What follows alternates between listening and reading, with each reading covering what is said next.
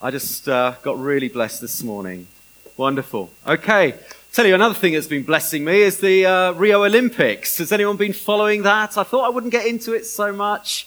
It's not the London Olympics, it's miles away, but actually I've started to get a little bit hooked on it. You know, and we're doing pretty good, aren't we? I think we're third in the medal rankings.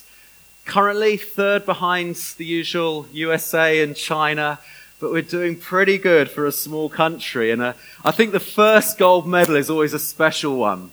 I loved watching Adam Peaty getting first gold in swimming for 28 years, I think. It's an amazing achievement. And what a way to do it. He set the new world record in the heats. And he said, I was just showing my hand. I was just giving the competition a little taster of what to expect. I thought, crumbs, has he got anything left for the final? And then he goes and breaks the world record he had just set the time before again in the final. Amazing way to do it. It's even more amazing considering that he used to be afraid of water. Amazing as a child, terrified of water. And when he was interviewed, Adam said, you know what, it's just swimming 2 lengths of a swimming pool. Something that I do every day of my life. It's just swimming 2 lengths. And then he stopped himself and he said, actually, it's years. It's the fruit of years of hard work. And that's the truth of it. You know, whatever sport these athletes are in, one thing's true, that every single Olympic athlete is not there by accident. Every single one of them has a backstory of incredible dedication and determination. A whole team of people around them, encouraging them, training them, shaping them, molding them. They've had to follow a specific, dedicated plan to get to where they are today. And I really admire that sort of focus. I really admire that sense of determination, dedication. Probably because I'd like some of their drive. I really would love some of that amazing drive that they have, that single focus. I find that really admirable. But mainly, it stirs me because I love seeing people with a vision and a plan on how to get there. I think it's so important. We all need to have a vision, something we are aiming for. Proverbs 29 says, without a vision, people perish. Where there is no vision, people perish. And it's so true. We need something to pin our hopes on.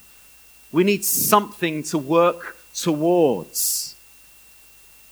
It's one thing, though, to have a dream. It's quite another to actually put a plan into action to get there. And that's one thing that these Olympic athletes have modeled. And I don't know how good you are at planning. I don't know if you're the sort of person who has the next 5 years of their life mapped out in their diary. I know a few people like that.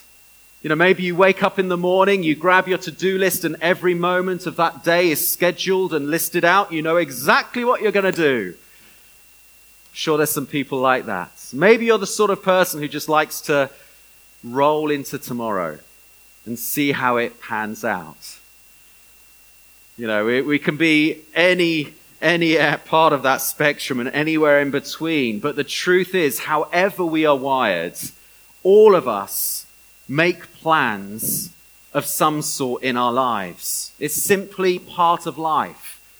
Planning, scheduling, making priorities, whether that's strategically because you want to get somewhere, or whether that's just making priorities out of habit. It's just gut feelings, just what I've always done. I don't really think about it. But all of us plan. And the reason for saying this, as you've probably guessed, is that in our series on James now comes to a small but very important section on how to plan well. How to plan in a godly way. How to schedule our lives well. Not just what we should be aiming for, but actually how we should be aiming for. And I think we can apply this to big life decisions, big next steps like career or location. But I think we can also apply this to the everyday structure of how we run our lives. So let's read into it. Let's get straight to it. James chapter 4. Going to read James chapter 4, verses 13 to 17. Joe did a brilliant job last Sunday looking at the first part of James 4 on how we deal with conflicts. And we'll see actually that although this is looking at a slightly different topic, there are threads that run right the way through. If you've got your Bibles, do turn to it, otherwise it will come up on there. There we go. Reading from verse 13. Come now, you who say, today or tomorrow we will go into such and such a town and spend a year there and trade and make a profit. Yet you do not know what tomorrow will bring. What is your life? For you are a mist that appears for a little time and then vanishes. Instead, you ought to say, if the Lord wills, we will live and do this or that. As it is, you boast in your arrogance. All such boasting is evil. So whoever knows the right thing to do and fails to do it, for him, it is sin. Okay, so there's James in his usual tell it like it is, abrupt manner. As Joe said last week, he doesn't pull any punches, does he? Often wonder if it was challenging to be James's friend. It's just always challenging you, always bringing you up on things. But the truth is, actually, those are the best sort of friends we can have. Those who love us enough to tell us as it is. Love us enough to actually speak out. And as we've been saying throughout this series, James is giving us a reality check. In love, he's wanting us to make sure that we're not deceiving ourselves, that when we call ourselves followers of Jesus, that there is actually some evidence of the grace of God working in us and through us. In other words, that we've got a living and working faith, that it's not just playing lip service to God, but actually our lives are showing evidence of God's grace in the way, as we've seen, in the way we handle trials and difficulties, in the way we use our tongues, in the way we treat one another, in the way we don't judge one another. As we saw last week, in the way we deal with conflicts with humility and not pride. And now James says, make sure your life shows in your planning that it's actually centered around Jesus. Make sure you have a living and working faith in the way you order and direct your lives. Does your planning reflect the fact that you're a follower of Jesus? Or does your ambition, does your goals, does your diary and your schedule just look like everyone else's in the world? And so he gives this illustration of a merchant, of a businessman. First century Jews would have been really familiar with this. They were a nation of merchants. They were a nation of traders. So this would have resonated with them. He says, this businessman says, today or tomorrow we will go into such and such a town, spend a year there and trade and make a profit. Just to say, James here is not saying making plans is wrong. Far from it. We know in the rest of Scripture, particularly Proverbs, there's masses of wisdom about making plans and working out plans. There's real wisdom in that. We see the apostles, particularly Paul, strategically planning his missions as he evangelizes and plants churches. Planning is not wrong. That's not what James is saying here. He's also not saying making money is wrong. God wants us to do well in our business. He wants us to do well in our work. He wants to bless us so we can be a blessing to others. The challenge is, as we become more financially secure, so the tendency is that we can also become more self-reliant, self-sufficient. There's a challenge there. There's a danger there. The truth is, with greater wealth comes greater responsibility. And the danger is when making money becomes your sole aim, when all your life's plans revolve around making money, then that is wrong. But the point James is making here with this businessman is that God is simply not on the agenda here. In his planning, God is completely ignored. It's all based on his schedule, on his desires. Today or tomorrow, depends how I feel, this town or that town, with the sole aim, I'm going to make a profit. God is not in the mix. For this businessman, he is the master of his own destiny, or so he thinks. It's like that poem Invictus. There's a line that says, I am the master of my fate. I am the captain of my soul. And it sounds wonderfully motivational. But as James points out, actually, if you're a follower of Jesus, you are not captain of your soul. Jesus is. And to say that you are is actually total arrogance. And actually foolishness, as we'll see. But as always, reading through James, it just struck me, challenged me. How often do I plan like that? How often do I make decisions, life decisions, just totally based around what my desires are, about my schedule? And it is quite shocking how often we can do that. In his commentary on James, Sam Albury says this, when it comes to planning, we can so quickly become practical atheists. Our planning revolves around us. Our self-important agendas are uppermost in our thinking. I recognize that so often. I mean, even just recently, we've been planning for Emily, our daughter's secondary school, the next stage. And for me, it's all been about which school has the best grades and the best facilities and the nicest feel as we've been visiting, which one has the best travel arrangements and, all the normal stuff. And as Claire and I were talking and praying, it just struck me, actually, for me, God hasn't really been in the mix in this. And it struck me again that actually God has a plan for Emily's life. And he knows the best school for her to outwork that plan. And you know what? It might not actually be the best school on paper. It might not be. He's got the bigger picture. As Claire said, we just see very, misted up. He sees perfectly. He knows the future. He knows how her life will unfold.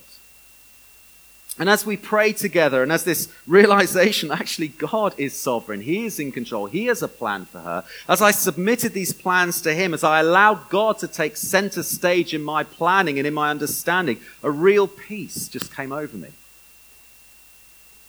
Let's not plan as practical atheists, kind of giving lip service to God, but actually structuring everything around our own understanding. Because ultimately it's pride that keeps us planning in our own strength, that keeps us from not planning with God at the center. It's pride because we like to be in control, or at least we like to think that we're in control. We like to have some semblance of control. And that's pride, ultimately. And we saw last week how pride is actually at the center of our conflicts. And if you were listening to Joe last week, you'll know that the answer is for us to grow in humility. To grow in humility in the way we handle conflicts. This thread runs right the way through James. We also need to grow in humility in the way we plan and the way we structure our lives around God in the center. And James really helps us here with our humility. Verse 14 is not the easiest verse to read. Firstly, he says, listen, you do not know what tomorrow will bring. You don't have all the answers. It's true. None of us know what's going to happen tomorrow. None of us really know what's going to happen this afternoon. We have some idea. We make plans. We can make some good assumptions. As a family, we're going off to the Globe Theatre this evening to see a play. Great assumption. I'm really looking forward to it. But actually, there's no certainty. There's no real certainty. Just think of Chris Mears going back to the Olympics again.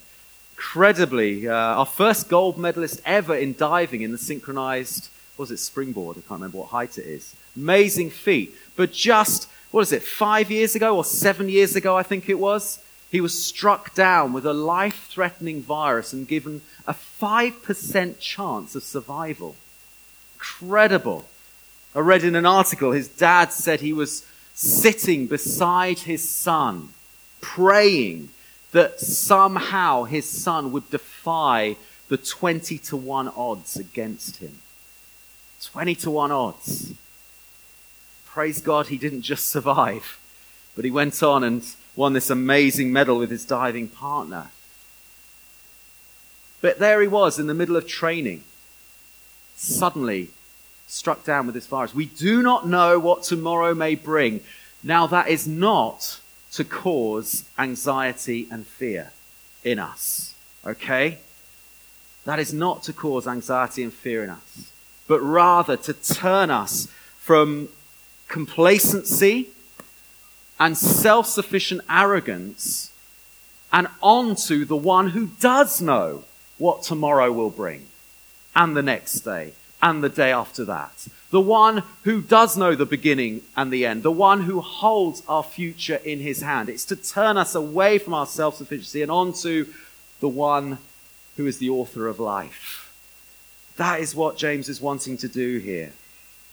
Proverbs 16 verse 9 has always been such a help for me in my planning. It's a great reminder. The heart of a man plans his way, but it's the Lord who establishes his steps. Yeah, so we have a general idea of where we'd like to go. But actually, we're totally reliant on the sovereignty of God to establish those steps. We need to remember that in our planning. He alone is sovereign. He alone is in control. He alone is good, and we can trust him. Hopefully, when we went through our series on Awesome God, we got a greater understanding of God and who he actually is. And if we really believe that, then surely it's just foolishness not to invite him into place center stage in our planning, in our goal setting, in our agendas. But it does call for real humility. It calls for real humility. We don't know all the answers, but thank you, God, that you do. It calls for humility. So secondly, second half of verse 14, James goes and puts our lives into a bit of perspective. He says this, "What is your life? For you are a mist that appears for a little time and then vanishes." How flattering is that? It's not very encouraging, is it? Your life, what is your life? You're just a mist. Comes and goes. We spend our lives working and shaping and molding to make them as successful or as comfortable or as significant as possible. Yet in the grand scheme of things, our lives are really short. Really short. It's like when you've come out of a shower and you're looking at the bathroom mirror, it's all misted up. You open up a window and woof, it's gone. All cleared. James is saying that's what our life is like in the grand scheme of things. Just a vapor. How's that for getting your arrogance in check? I've got no clue what tomorrow may bring. I'm actually completely ignorant about the future, and actually my life is but a puff of smoke. How encouraging is that? It gets better. But I think we need to allow that truth to sink in. Again, going back to the Olympics, I'm kind of theming this on the Olympics. I don't know if you've noticed. But those Olympians, they're household names. They give the best years of their life for reaching that goal, Olympic gold, hopefully. Best years of their life. And their faces are in the paper. They're interviewed on TV. People are tweeting about them. Household names. Mo Farah. All these others. Usain Bolt. And yet, 20 years down the line, 30 years, my kids have no idea who Daley Thompson is. Or Carl Lewis. No idea. Next generation. Who? They're forgotten about. Sure, you could look them up in Wikipedia, who was the shot put winner in 1978 or whatever it was. It will be listed somewhere, but they're kind of forgotten about. Life moves on. Life moves on. And again, this is not to get us down and therefore think, well, what's the point on planning? What's the point on having dreams? I'm just a vapor anyway. No. The point is, again, to turn our gaze from looking inward and thinking that this life in the here and now is the be-all and end-all, but actually realizing that your life is part of something much, much greater than your own personal achievements. That actually you're part of a plan that doesn't just revolve around you, but actually revolves around Jesus and his purposes. That your significance goes way beyond your personal achievements in this life. It goes on into eternity. In fact, your significance is rooted in one man's achievement, and one man's achievement alone, and that is Jesus' victory on the cross. That is where your significance lies. And through that one achievement, you have an eternal destiny. You have a royal inheritance. You've got a God-given mandate on this earth, in this short life, to actually reveal the love of God to those around us, to tell this message of grace to the world around us. Doesn't it make sense, therefore, to invite God into our planning, to help us keep this eternal perspective, to help us keep this bigger picture? Yes, our lives on this earth are short, but we're part of something so much bigger than ourselves, something that goes on into eternity. It's just the front cover. I think C.S. Lewis described. This life is just the front cover. We've got to keep that eternal perspective in our planning. That's why James goes on to say on verse 15, therefore you ought to say, if the Lord wills. Seek his will. Seek his face. Seek his ways. If the Lord wills, we will live and do this or that. Not just some sort of tagline, little slogan you add on the end of your own plans. I've done that as well. You plan and make your decisions based on your own desires, and then you just tag on, if God wills. We're not talking about that. We're talking about a complete heart attitude. Humbly acknowledging everything that James has been saying about us, understanding us, that actually we don't have all the answers, but then getting a right view of God, understanding that he does have all the answers, that he does have a plan for my life. In fact, he's the sustainer of my life. And so we can come to him and say, God, I know you are the one who establishes my steps. I'm seeking you to guide me, to lead me, to shape my desires, to shape my goals. We can pray that God will give us dreams shaped by the Holy Spirit. And then pray that God will empower us to walk in those steps. That is God-centered planning. Good planning comes from having a right view of ourselves and also a right view of God. And therefore, it should look pretty different from those who don't know God. It should look pretty different. The challenge is, does it? Does it? Do your dreams, do your life's ambitions. Does your daily schedule actually look any different from those who don't know Jesus?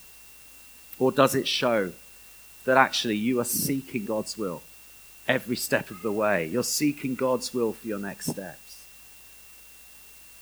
I think it's worth pointing out that sometimes those next steps are not always black and white. I think a lot of the time they're not black and white. They're very grey, particularly when we're looking at big decisions, big life decisions. Sometimes it's not always easy. It's lovely when we get specific words from people. So I really feel this is God's word for you. And then it's backed up by someone else. It's wonderful when that happens. It's wonderful when you get a passage from Scripture that leaps off its page and really speaks into your situation. It's wonderful. But sometimes that doesn't happen, and sometimes you're just like, I don't know the next step. And basically, I would just give you two bits of advice, really. Firstly, seek godly counsel. We're not designed to be islands. God's put us into community with one another. Seek godly counsel. Ask people to pray with you and in this decision, so you're not alone. And secondly, check your heart. Look at your heart. Be honest with yourself. What is actually driving this decision? Is there any hint of selfish ambition in it? Or can you say, no, I am simply seeking to fulfill God's call on my life? And if you know in your heart it's the latter, and the godly counsel that you've invited to speak into your life is in agreement, then make that step. Make that next step, knowing that actually God is big enough to close the door if it's wrong, to look after you, to continue to provide and protect you. He's big enough. We can make that step in confidence. But just check your heart. What's driving this decision? The truth is, however we come to the decisions that we make in our life, our plans, our schedules, our agendas, we need to make sure God is center stage throughout. And I believe this goes for the big decisions, but as well as our day-to-day stuff. I remember my wife Claire wrote a blog on asking God to order your day. And I think that can be one of the most productive things we can start our day by doing. Praying, God, order my day. I've got so many things to do. Help me to prioritize. Help me to say yes to the right things and no to the wrong things. Great way to start your day. Because you'll find out that God actually does give us enough hours in the day to do what he's called us to do. It's the day-to-day stuff. God, be center of my planning. The key is to keep humble and reliant on God, because otherwise we'll just end up burnt out. Or as James goes on to say in verse 16, boasting about our own achievements. Look at all I can do. Actually, he says that is not just arrogance, it's also sin. It's also sin. And often we think of sin as doing stuff that we shouldn't do. But actually, verse 17, he finishes this section by also saying, it's also sin not to do stuff that we should be doing. As the people of God, there's things that we should be doing. And if our schedules are squeezing stuff that we know we should be doing out, then we need to refocus our schedules. There's stuff that we need to be committed to, like spending time with God. Number one, in his word, in prayer. Big one for me is making sure I'm spending time with my family. Making sure I'm being a good husband and a good father. Prioritizing that. So easy for that to get squeezed. Spending time being a good friend. Spending time with believers so that we get built up and encouraged. The writer to Hebrews 10 says, do not neglect meeting together. Because we need to be encouraged. We need to be built up. Do you prioritize life group? Do you prioritize Sunday mornings? Or has your schedule got so busy that actually it's just getting a bit difficult at the moment? It's just seasonal, just getting a bit busy. Just encourage you, have a look at your priorities. Spending time with unbelievers. That's a big one for me, obviously, working in the church. Do I prioritize spending time with those outside the church so I can be an influence, I can be salt and light? There's so many things, but my prayer is that each one of us will just invite the Holy Spirit to say, come and be center of my schedule. If there are areas in my life that I need to reprioritize, give me the boldness, give me the strength to do it. Let's not squash out stuff that we should be doing. And I'm having to constantly look at my schedule all the time. But the truth is, we're not captains of our souls. Our plans should be totally driven by the fact that our lives are not our own. We've been singing about it. Our lives are not our own. We've been bought at a price. We've been created for a purpose, for a mission, for eternity with Him, with God. So I just want to finish really by reading Colossians 3, first 4 verses. I'm going to read it in the Message because I love the way it paraphrases this. I think it just helps tie this together. So if you're serious about living this new resurrection life with Christ, act like it. Pursue the things over which Christ presides. Don't shuffle along, eyes to the ground, absorbed with the things right in front of you. Look up and be alert to what is going on around Christ. That is where the action is. See things from His perspective. Your old life is dead. Your new life, which is your real life, even though invisible to spectators, is with Christ in God. He is your life. I love that last line. He is your life. So we've been singing. We've died to ourselves. We're now alive in Christ. He is our life. That should be reflected in our planning, in our agendas, in our goals, in the way we structure and schedule our daily lives. He is your life. Again, the theme of James is to keep drawing us back to Jesus, back to the one who knows us better than we know ourselves. His desire is to use us imperfect vessels for His perfect work. The truth is, without the cross of Jesus, without the good news of the gospel, the book of James would be a pretty crushing book. It would be pretty crushing. Yet because of Jesus, because of the fact that He has redeemed us, He has chosen us, He's empowered us, James is actually a call to a better life, to a greater reality. We need to lift our eyes up, away from shuffling along, eyes to the ground, absorbed with the here and now, and get God's perspective, get His clarity, this eternal perspective. James in this passage lifts our heads to see the bigger picture, that actually in your planning there is more at stake than just your comfort or success or glory. But actually when we refocus our planning around Him, around Jesus and onto His mission, that's when we will see real fruit. That's when we will see real satisfaction. That's when we'll see real blessing. And that is God's heart for us. Amen.